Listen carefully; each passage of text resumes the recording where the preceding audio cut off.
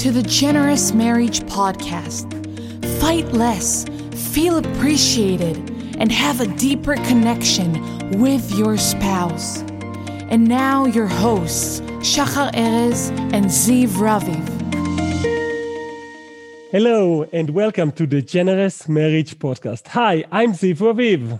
And I'm Shachar Erez. And today we have a very special guest, an entrepreneur, a business owner, an author, Ken Moskowitz, all the way from United States. Where in the United States are you now, Ken? I live in Phoenix, Arizona now for the last 27 years. So I'm kind of a native to Phoenix, I guess, at this point, not a native New Yorker. Well, I just want to say, we noticed you around online with your story about how you grew a family in a very significant size, and how you've also accomplished some quite interesting feats of success in the business world. That's really the topic of what we are doing these days in this season of Generous Marriage. So do you mind sharing with us a little bit about who you are, Ken, and we'll go from there? Sure. Well, I'll give you the brief version. I was born in New York. I'm a creative guy at heart and have spent my entire career in the creative industry. And I've always had entrepreneurial tendencies, but I didn't really consider myself an entrepreneur. I'm more of an artist with entrepreneurial tendencies. And so I've started and built multiple businesses over many years, but I finally walked away from the corporate world in 2011, early 2011, and started fully diving into my own businesses, and have again built multiple businesses and really have grown my family and my businesses in parallel. Unintentionally, of course.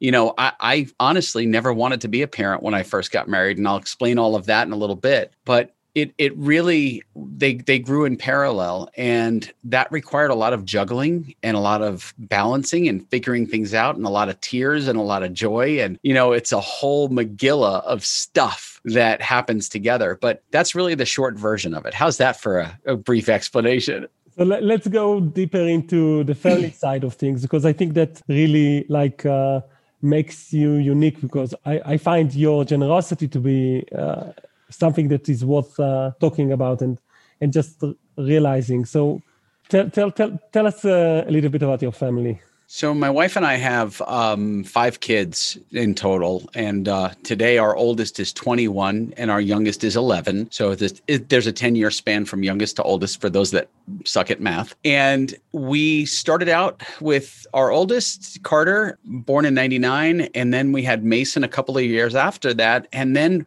we couldn't have more kids. My wife had some problems and she had to have a hysterectomy. And, you know, that was a pretty emotional time, but she always wanted a big family. And one night we were lying in bed watching TV, and on our local NBC news affiliate, there was a feature that they ran every Wednesday called Wednesday's Child. And it was a story about a kid living in the foster care system that needed a forever home. And I said, you know, we could do that. We could become foster parents. Like, why don't we look at that? And she really wasn't pushing for that. I just thought about it and I said, and because I'm an idea guy that just takes action very quickly, I said, let's do this. We should investigate. And it took us a full year to get licensed, but we became licensed foster parents. We fostered over the years 19 children and wound up adopting 3 of them. And so our second placement ever is my oldest daughter, Sydney, who is now 15. She was just a teeny tiny premature little baby when we got her, but she's now 15 years old and in high school. And then we have Josie and Owen, 12 and 11, actually 13 almost, but 12 and 11. Wow, I have tears in my eyes. Oh my God. I don't know what to ask because I'm so touched. So you got her as a tiny baby, her or him? I'm sorry, I missed that part. Her, yeah. So she was a preemie, and she, you know, she was so small. Like when she was born, she was like no bigger than a soda can. She was so tiny. Like, I mean, she was like you could just hold her in your hand, but she was this tiny little thing, and now she's this beautiful young woman, and she's just a remarkable kid. Wow. And you said earlier that you didn't want kids when you got married, and you ended up having 5 kids, adopting 3, fostering 19. Yeah. So I didn't want kids because I didn't have the ideal childhood. And, and I don't need to get into the laundry list of what my childhood looked like, but I didn't have the Leave It to Beaver, Brady Bunch childhood. It was a pretty angry, not pleasant upbringing. And so for me, I didn't want to have that experience as a parent. I didn't want my kids to go through what I went through. And so kids were not a thing I wanted. And when I got married, knowing that Allison wanted kids, we had to work through that. We went through some therapy together. I went through a lot of therapy, deep therapy, to try to work through my issues. But my in-laws really helped me a lot because they knew that because I had such a high level of awareness about what I went through and what I experienced, and because I was so aware of it, that they weren't concerned that was going to happen to my kids. And so between them and my wife and therapy, I was able to overcome that. And we had our first kid, and then we had another, and then we just started collecting them. I wonder, I just wonder about like the foster kid situation, and especially 19 times, then one of the things that might happen is that you say goodbye. And can you talk a little bit about? Yeah, I can talk about that. So we had this one baby that came to us. We just called her Baby G. And Baby G, her parents were in the United States illegally. And they had some drug and alcohol problems. And so she came to us with a few challenges that typical kids don't have. And G was with us for 18 months. And we thought that we were going to wind up adopting her. And now they never told us we were going to adopt her, but because, and I don't want to sound negative, but oftentimes people that are struggling with drugs and alcohol, that are going through mandated counseling and state appointed counselors, they don't really have a great success rate. And so we weren't counting against them. We weren't hoping that they would fail as parents. We actually hoped for quite the opposite. We were hoping that they would go through their therapy and get her back. But we didn't know because we were never told this stuff. So since she was with us for so long, 18 months, we thought, surely they're going to say to us, would you like to adopt her? Well, we got a call one day. My kids were in school, and we got a call from the social worker that her parents had completed their mandated treatment and clean, and they've earned the right to have her back. And they're taking her and placing her back with her biological parents, which is awesome for them. It was terrible for us. And the social worker wanted to pick her up while my other kids were in school. And there's no closure for them otherwise. And my wife said, absolutely not. You cannot get her until my kids are home because they need to say goodbye to her.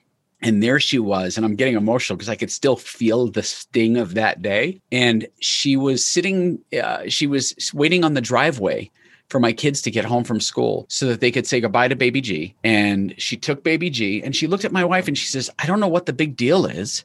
She's part of our family. She's been with us for 18 months. You heartless caseworker. And I understand where that heartlessness comes from. It's not intentional. It's a product of the system that they're working in. It's a product of the stark reality of being a caseworker in the foster care system. So I don't fault her for being cold-hearted.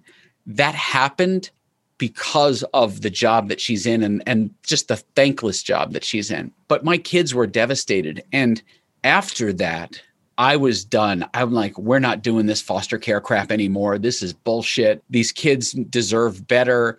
And look at what it's done to our family. And my oldest son, Carter, said to Mom, but Mom, isn't that a good thing? She got to go back to her parents. Like, there are other kids that we can help. And I'm like, oh, sucker. And so we did it again. And we did it again. And, we wound up with 3. Wow. That's very brave, I have to tell you. This is not the type of decisions that are easy to make. And I bet that you had to be very aligned, you and your wife, to be able to go through this emotional roller coaster and just the commitment, waking up in the night and diapers and raising kids. That's a that's more than a full-time Yeah, job. it is. It was challenging, but we had some agreements early on. And those agreements, I think that's something that in a marriage, in a healthy marriage, you have conversations about all sorts of stuff. And so, we both came from families where our parents were divorced for me, when I was young, for her, when she was older. And so before we even got married, we had a very, we sat down and had a really deep discussion about, okay, what are the deal killers for us when we get married? Like, what are the absolute, this will destroy our marriage conversation? And so we had that conversation early on. But then once we started fostering, one of the conversations we had was, okay, what are our roles? How are we going to navigate this? And she said, your job is to focus on making sure that we have a roof over our head and our family is fed and there's income. Okay, great. Got that. She goes, I will wake up in the middle of the night. I will change diapers. I don't mind. Okay. And so we had defined our roles, but not because we were like traditional, okay, you're going to be the mom and the nurturer and you're going to be the breadwinner. It just, that's the way our roles were. And we were fine with that. And it worked for us. But then there were times where she would go out and I would have all the kids and have a night, she needs a night out too, because it'll make you crazy being a parent to 5 kids. But you figure out, I like to say that marriages, at least mine does, goes through seasons. And in those seasons, there are some times where you're sleeping next to this person and you're total strangers. And other times you're sleeping next to this person and you're just incredibly close partner. And then other times you feel like you're dating and other times you feel like you just want to kill the person, right? But you go through these seasons in your relationship, in your marriage. And so over the course of all of these years of fostering and adopting and having our own kids, and we've gone through multiple seasons. But as long as you communicate at every step of the way, and as long as you're communicating your needs and you communicate clearly and from a place of love, you can overcome almost anything. So I love how you did the roles conversation and the expressed needs and all of that. But still, 5 children. How many businesses? Actively right now, 3. And yeah, even if you are the breadwinner and focused on your businesses, I'm sure you took some part at home as well. Yeah, I did. And there was a time, and so if I go back to 2017, there was a time where, so I had an office at the house as well, and I'm in the office, and this business that I'm running right now, Ad Zombies, I was really in an early stage growth phase. Like the business was just growing like mad. And I was working ridiculous hours, like 5 a.m. to midnight was normal, unintended, but normal. And, when things start to grow rapidly, they get out of control sometimes. And this got out of control. And I remember sitting there in the office and Allison and I just had a moment. She was in one chair. She came in to just chat with me about something. And I was in the other chair and we just both started to cry, because it was taking its toll on our family life. I wasn't present for them. I wasn't present for my kids. I wasn't present for my wife. I wasn't present for me. And I was just eating, sleeping, and breathing work. And it wasn't because I wanted to. I felt a little bit like I was a prisoner of my own business. And it was that day that I think we realized that, okay, we've got to change some things and we need to start growing this thing smart and getting this stuff figured out. And so we took the steps that we needed to make sure that I didn't have an office in the house. That was really important, because I couldn't have employees showing up to the house. That was really awkward. Like an employee would come to the house to get something or to do some work. Like, no, we can't do that. This is our home, not my business. And so the office was eliminated and we moved into a proper office. And we set boundaries for the work schedule. And not because she wanted to say, you must stop working at 5 o'clock. No, the boundaries were, listen, I've got to be a dad. We've got to have a family life. I've got to be able to shut off the work side of me. And so we have boundaries. And so at the end of the day, I leave here, I go home. Now, does the workday stop? No. When you're running a business, your day never really ends. But I don't have an office at the house anymore. So I'm not drawn into this magical room with computer screens. If I have to do something, I can grab my laptop, open it up, do it, close it, put it away. Right? It's no longer there and it's no longer accessible. So I create my own boundaries. We create boundaries together, but we also have a healthy respect for one another's needs. And so for me, I find work to be therapeutic. It doesn't feel like work to me. It's part of who I am. So there's this work-life integration. I don't believe in work-life balance. I think that's bullshit. That's some like babble that people talk about, but I believe in work-life integration. If your business is part of who you are, it doesn't define you, but it's part of who you are, then you just figure out a way to integrate all of the things you do into your life and make it work. For my wife, she needs away time, alone time, time to ride the horse, and literally ride the horse. We have a horse. And so, barn time for her is critical. And going out with her girlfriends, like last week, she went out for a wine night with one of her girlfriends in, beautiful outdoor patio restaurant. And they could sit there and have a glass of wine because, with the whole pandemic thing, like nobody's seeing anybody and people are really limiting their exposures. But okay, great. Here's a solution. There's an outdoor patio place where I can go have a glass of wine with my girlfriend. Awesome. Go. And so finding time for her to do those things, finding time for me happens during the day. This is therapy for me. I don't need away time. And this is my away time. So, I know I went long and probably went down a rabbit hole, but that's how my brain works. I actually so agree with what you said about the balance thing. And I think that basically, if you try to put only one element of life as highest priority, you're destined to failure. Like, what is it? Is it family? But what about health? Well, health, definitely. Health is important. You can't have a family without health. So like you need to work on your fitness, right? So you need to go and be alone and work on your fitness sometimes. But then you're not really with your family, but it's for health. And then like your family really enjoys certain things that cost money. Right. So where do you prioritize that? It all interlocks. Who you are as a person is affected by all of these things. 100%. So prioritizing one of them is just not the right way. It's not fair for your family if you ignore the fact that your business is important and affects their lives. At the same time, it's totally unfair to forget your family needs and your wife's needs. It seems to me like you've been in a very long-term communication relationship where you communicate your needs to each other and support each other and have a partnership with roles. And like all of these good things that we constantly try to talk about in the Generous Marriage podcast with the Generous Toolkit. You've been a natural practitioner of those things. And I think that's really, really powerful. I want to ask you though, if it's okay to go into like a little bit into the business side of things, because you've accomplished some feats that are quite impressive. With your book and with your company at Zombies is a big agency now that supports a lot of other businesses. Mm-hmm. And you've mentioned that the growth was very rapid, and that must have been very exciting and at the same time also not easy for the family.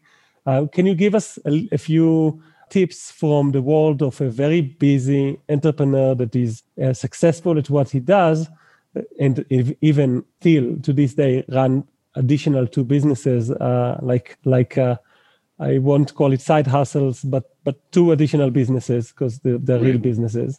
How do you make sure that you feel supported and still manage to run this whole thing and be a family man?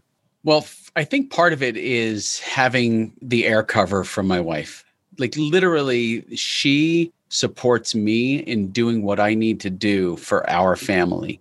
And so for example, the day that we are doing this sit down, this conversation, I had to be in the office an hour earlier because I had a call with a vendor in Israel. I had to be in the office a full hour ahead. And because of that, I just said, oh, crap, hun, I forgot to tell you this. I have this thing in the morning. No problem. I'll take our daughter to school. Okay, great. Are you sure? Yes. Gotcha.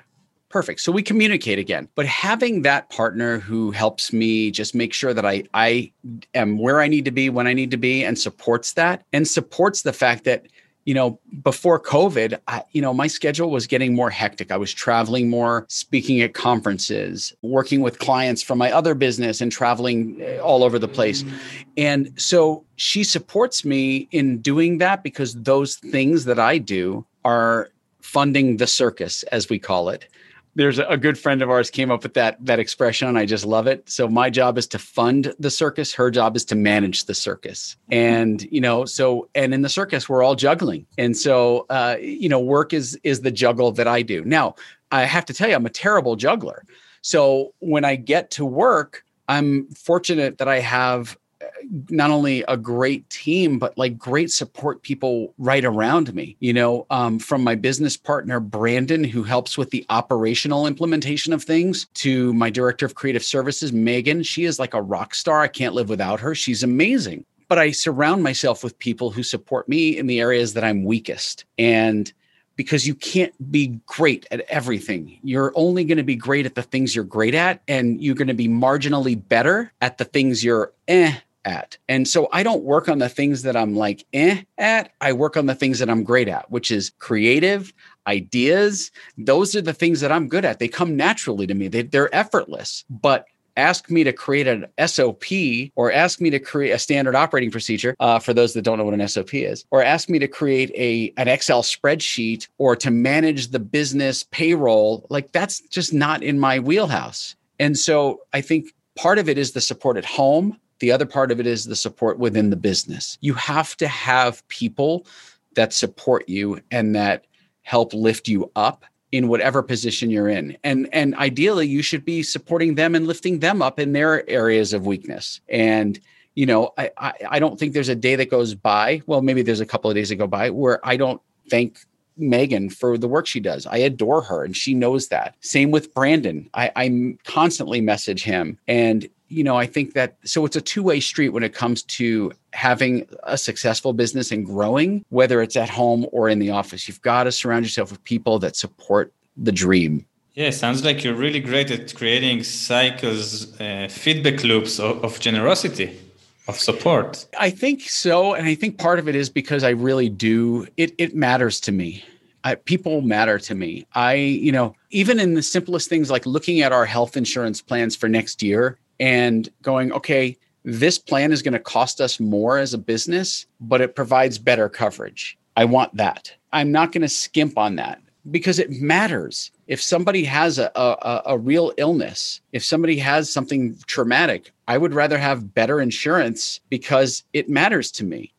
And I think that, Megan just went on vacation. She and her husband went on a week-long vacation. And I said, you've got to take a break. You've got to take a vacation, because she doesn't shut off. She's kind of wired like I am. And I wish she would turn it off more, because I like when she turns it off, she comes back refreshed and her ideas are strong and right. And I think that that's healthy for everybody. And for me, it's very hard to turn it off because I just naturally go there. But she's that way too. And so I want to encourage people to take those breaks. I want to encourage people to refresh and recharge, but I really do care. And I think that's part of why it works. Very powerful things. And I think that building partnerships and relationships that support you is really important. Just out of curiosity, because you've been creating an agency called Ad Zombies that helps people with copywriting services, and I wonder, did your kid have anything to do with ideas for your business, or with even do you get them involved in any way? So no, not in the Ad Zombies business. In fact, if you look at the DNA of my kids, both biological and adopted, they're all so uniquely wired. So let me just give you a quick DNA of the kids. My oldest, Carter, is in his junior year at Arizona State University. He's pre-med. I have a son who's a football player, who's a freshman in college. I have my high school daughter who plays soccer. And then I have Josie, who is an avid horse person. She rides horses, and she's won a Western Gymkhana. So she's got the belt buckle, and then Owen is an avid fisherman at 11 years old. He loves fishing and just can't get enough of it. So they're each uniquely different. None of them are wired like me creatively. They're all very different in their creativity, but they're not wired like me. So they have no interest in this. In fact, the only thing that they like are the zombie themed t-shirts that I wear. And my son, Owen, found this pen in the store, and It's a zombie eating a leg and had to get it for me. And so they like all the cool things like the zombies behind me and the heads and the hand. Like I've got all sorts of weird stuff. That's the involvement that they have in the business. But the business started really as an accident. And I love sharing this story because I think sometimes you have this grand plan for what your business is going to be. And then something happens and you go, wait a second, I didn't even think of this as a business. And which is exactly what happened with Ad Zombies. I was in a Facebook group in March of 2017. March 6, 2017 is when this happened. And I helped a guy fix an ad that wasn't working. I literally rewrote the ad in the comments section of his Facebook post requesting help from anyone. And I find it interesting because I see it happening now with, Facebook. It's a lot more. You see, when somebody asks for help, you get a lot of sarcasm and cynicism and hostility. And they're like, yeah. So people were beating up this guy because the ad was terrible. They said, yeah, you're right. It sucks. Well, great. He's asking for help and you're not giving him help. You're just pushing him. You're beating him down. And so I just took the time to rewrite the ad. I shared why I rewrote it the way I did. And that was it. Within a few minutes, like 10 or 15 people said, hey, where did you learn to write like that? This is awesome. And I just said, this is what I've been doing my entire career. I'm a creative director. I've been in the creative industry, for 30 years, so it's not, for me, it's effortless, as I said earlier. And I made a very simple offer. I said, anyone in the group needing help, if you need help with your copy, if you're struggling to find the words, whatever, hit me up. Here's my email, DM me, happy to help you in any way I can. Because Ad Zombies was not a business at that point. Until March 6, 2017, Ad Zombies wasn't even a thought. And that weekend, I had over 100 requests, emails, direct messages. People were messaging me going, hey, can you fix this? Can you help me with that? Oh, I'd love to get some creativity in this. And so a business was born by accident. And that business started March 6, 2017 and went from 0 to a 7-figure business in less than 700 days. Wow. That's quite a story. So, and that's it. I mean, it's sometimes your best plans turn out to not happen, and something that you never intended turns out to be your best plan. Wow, that's what it was. Wow, we are close to running out of time, and I think it will not be generous if we don't talk about the book. I really want to know the backstory of that, if you don't mind. Sure. So I wrote a book out of pressure. And so I actually have it because somebody mentioned it. So it's called Jab Till It Hurts. And it's how following Gary Vaynerchuk's advice helped me build this business, this 7-figure company. And it's honestly, if it wasn't for Gary Vaynerchuk, I don't think my business would be where it is today. And so let me explain. I don't need to go to the backstory of following Gary. Everybody knows who he is at this point. But I was following him early on when he had maybe under 1,000 followers on his YouTube channel. He was still doing wine stuff. So we had some context over the years. And when Ad Zombies started, Gary was growing, but still hadn't blown up. And I messaged him one day and I said, hey, Gary, I started this thing. Don't know where it's going. Next time I'm in New York, I'd love to have dinner with you and brainstorm, or just kind of, I'd love to pick this apart because I don't know what to do with this thing. Well, his schedule was really starting to fill up at that point. And he said, hey, man, I can't, but I'm hosting a little dinner at City Winery. Would love to have you come. Great. So I wound up flying to New York. Had dinner with Gary and about 20 entrepreneurs. It was a very intimate dinner. In fact, that's where I met Rachel Peterson, who is a friend of mine and a social media TikTok expert, super cool woman. And we had dinner there. So I'm giving you that backstory because I think that's critical. One of the things Gary said to me at dinner was he recognized when we were having this conversation that I was not an entrepreneur.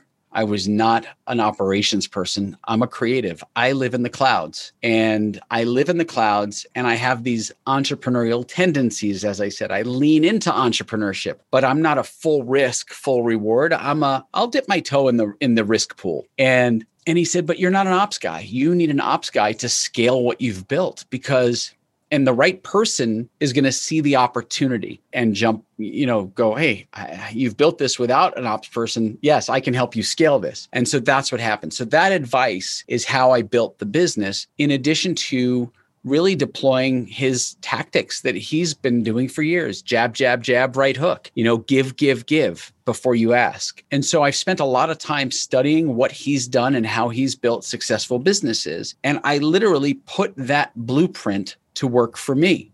Well, what happened from that was the business started to grow and got built. As this was occurring, friends started going, dude, you've got to share this story. You've got to write this book. I'm like, I'm not going to write a book. I am not a fucking author. Like, that is the last thing. Like, I can write really witty ads and jingles, but a book is beyond my ability. But the pressure kept coming. And so finally, I reached out to Gary. He and I have an email exchange, and we'll message each other every now and again. And I'm like, dude, can you give me the name of your ghostwriter? I need to get in touch with her. I can't write this book. He gave that to me. She was too busy to take on the project, hooked me up with someone else who was amazing. Laura Schaefer is one of the best ghostwriters out there. I love her. And she helped me really get the story written and out. And what the book is it really documents not just my journey into entrepreneurship. It really speaks to a very specific person, that person in their 40s or 50s who might be working in a job that they hate for a boss who's an asshole, and all they do is dream about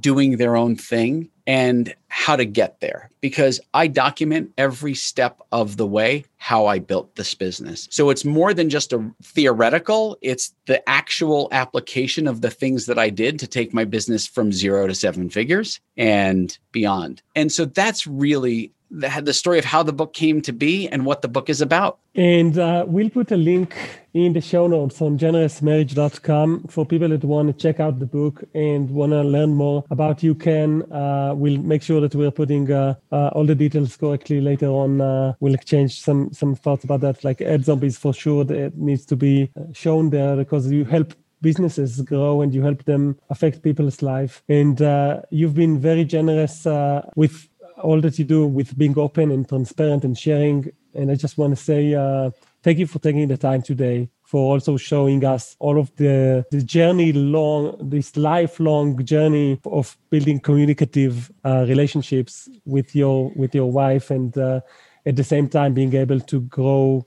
at an amazing rate. Thank you. I'm really, thank you. I'm really thrilled that I was able to join you guys, because so typically when I'm asked to join things, I'm always talking about only the business or only storytelling or only, right? And I never get to dive into this, pull back the curtain on my life outside of the business. And to me, I think that that's so critically important to the function of a business, is the family engine behind it. Yeah. Thank you. And this was a really inspiring and touching story. Thank you very much. Thanks for having me. And thank you guys for listening for yet another episode of Generous Marriage Podcast. There's something waiting for you on generousmarriage.com right now. Something that we're preparing especially for you at these episodes with Ken Moskowitz from Ad Zombies. Go to generousmarriage.com to check it out, and see you guys next week. Bye-bye. Bye-bye.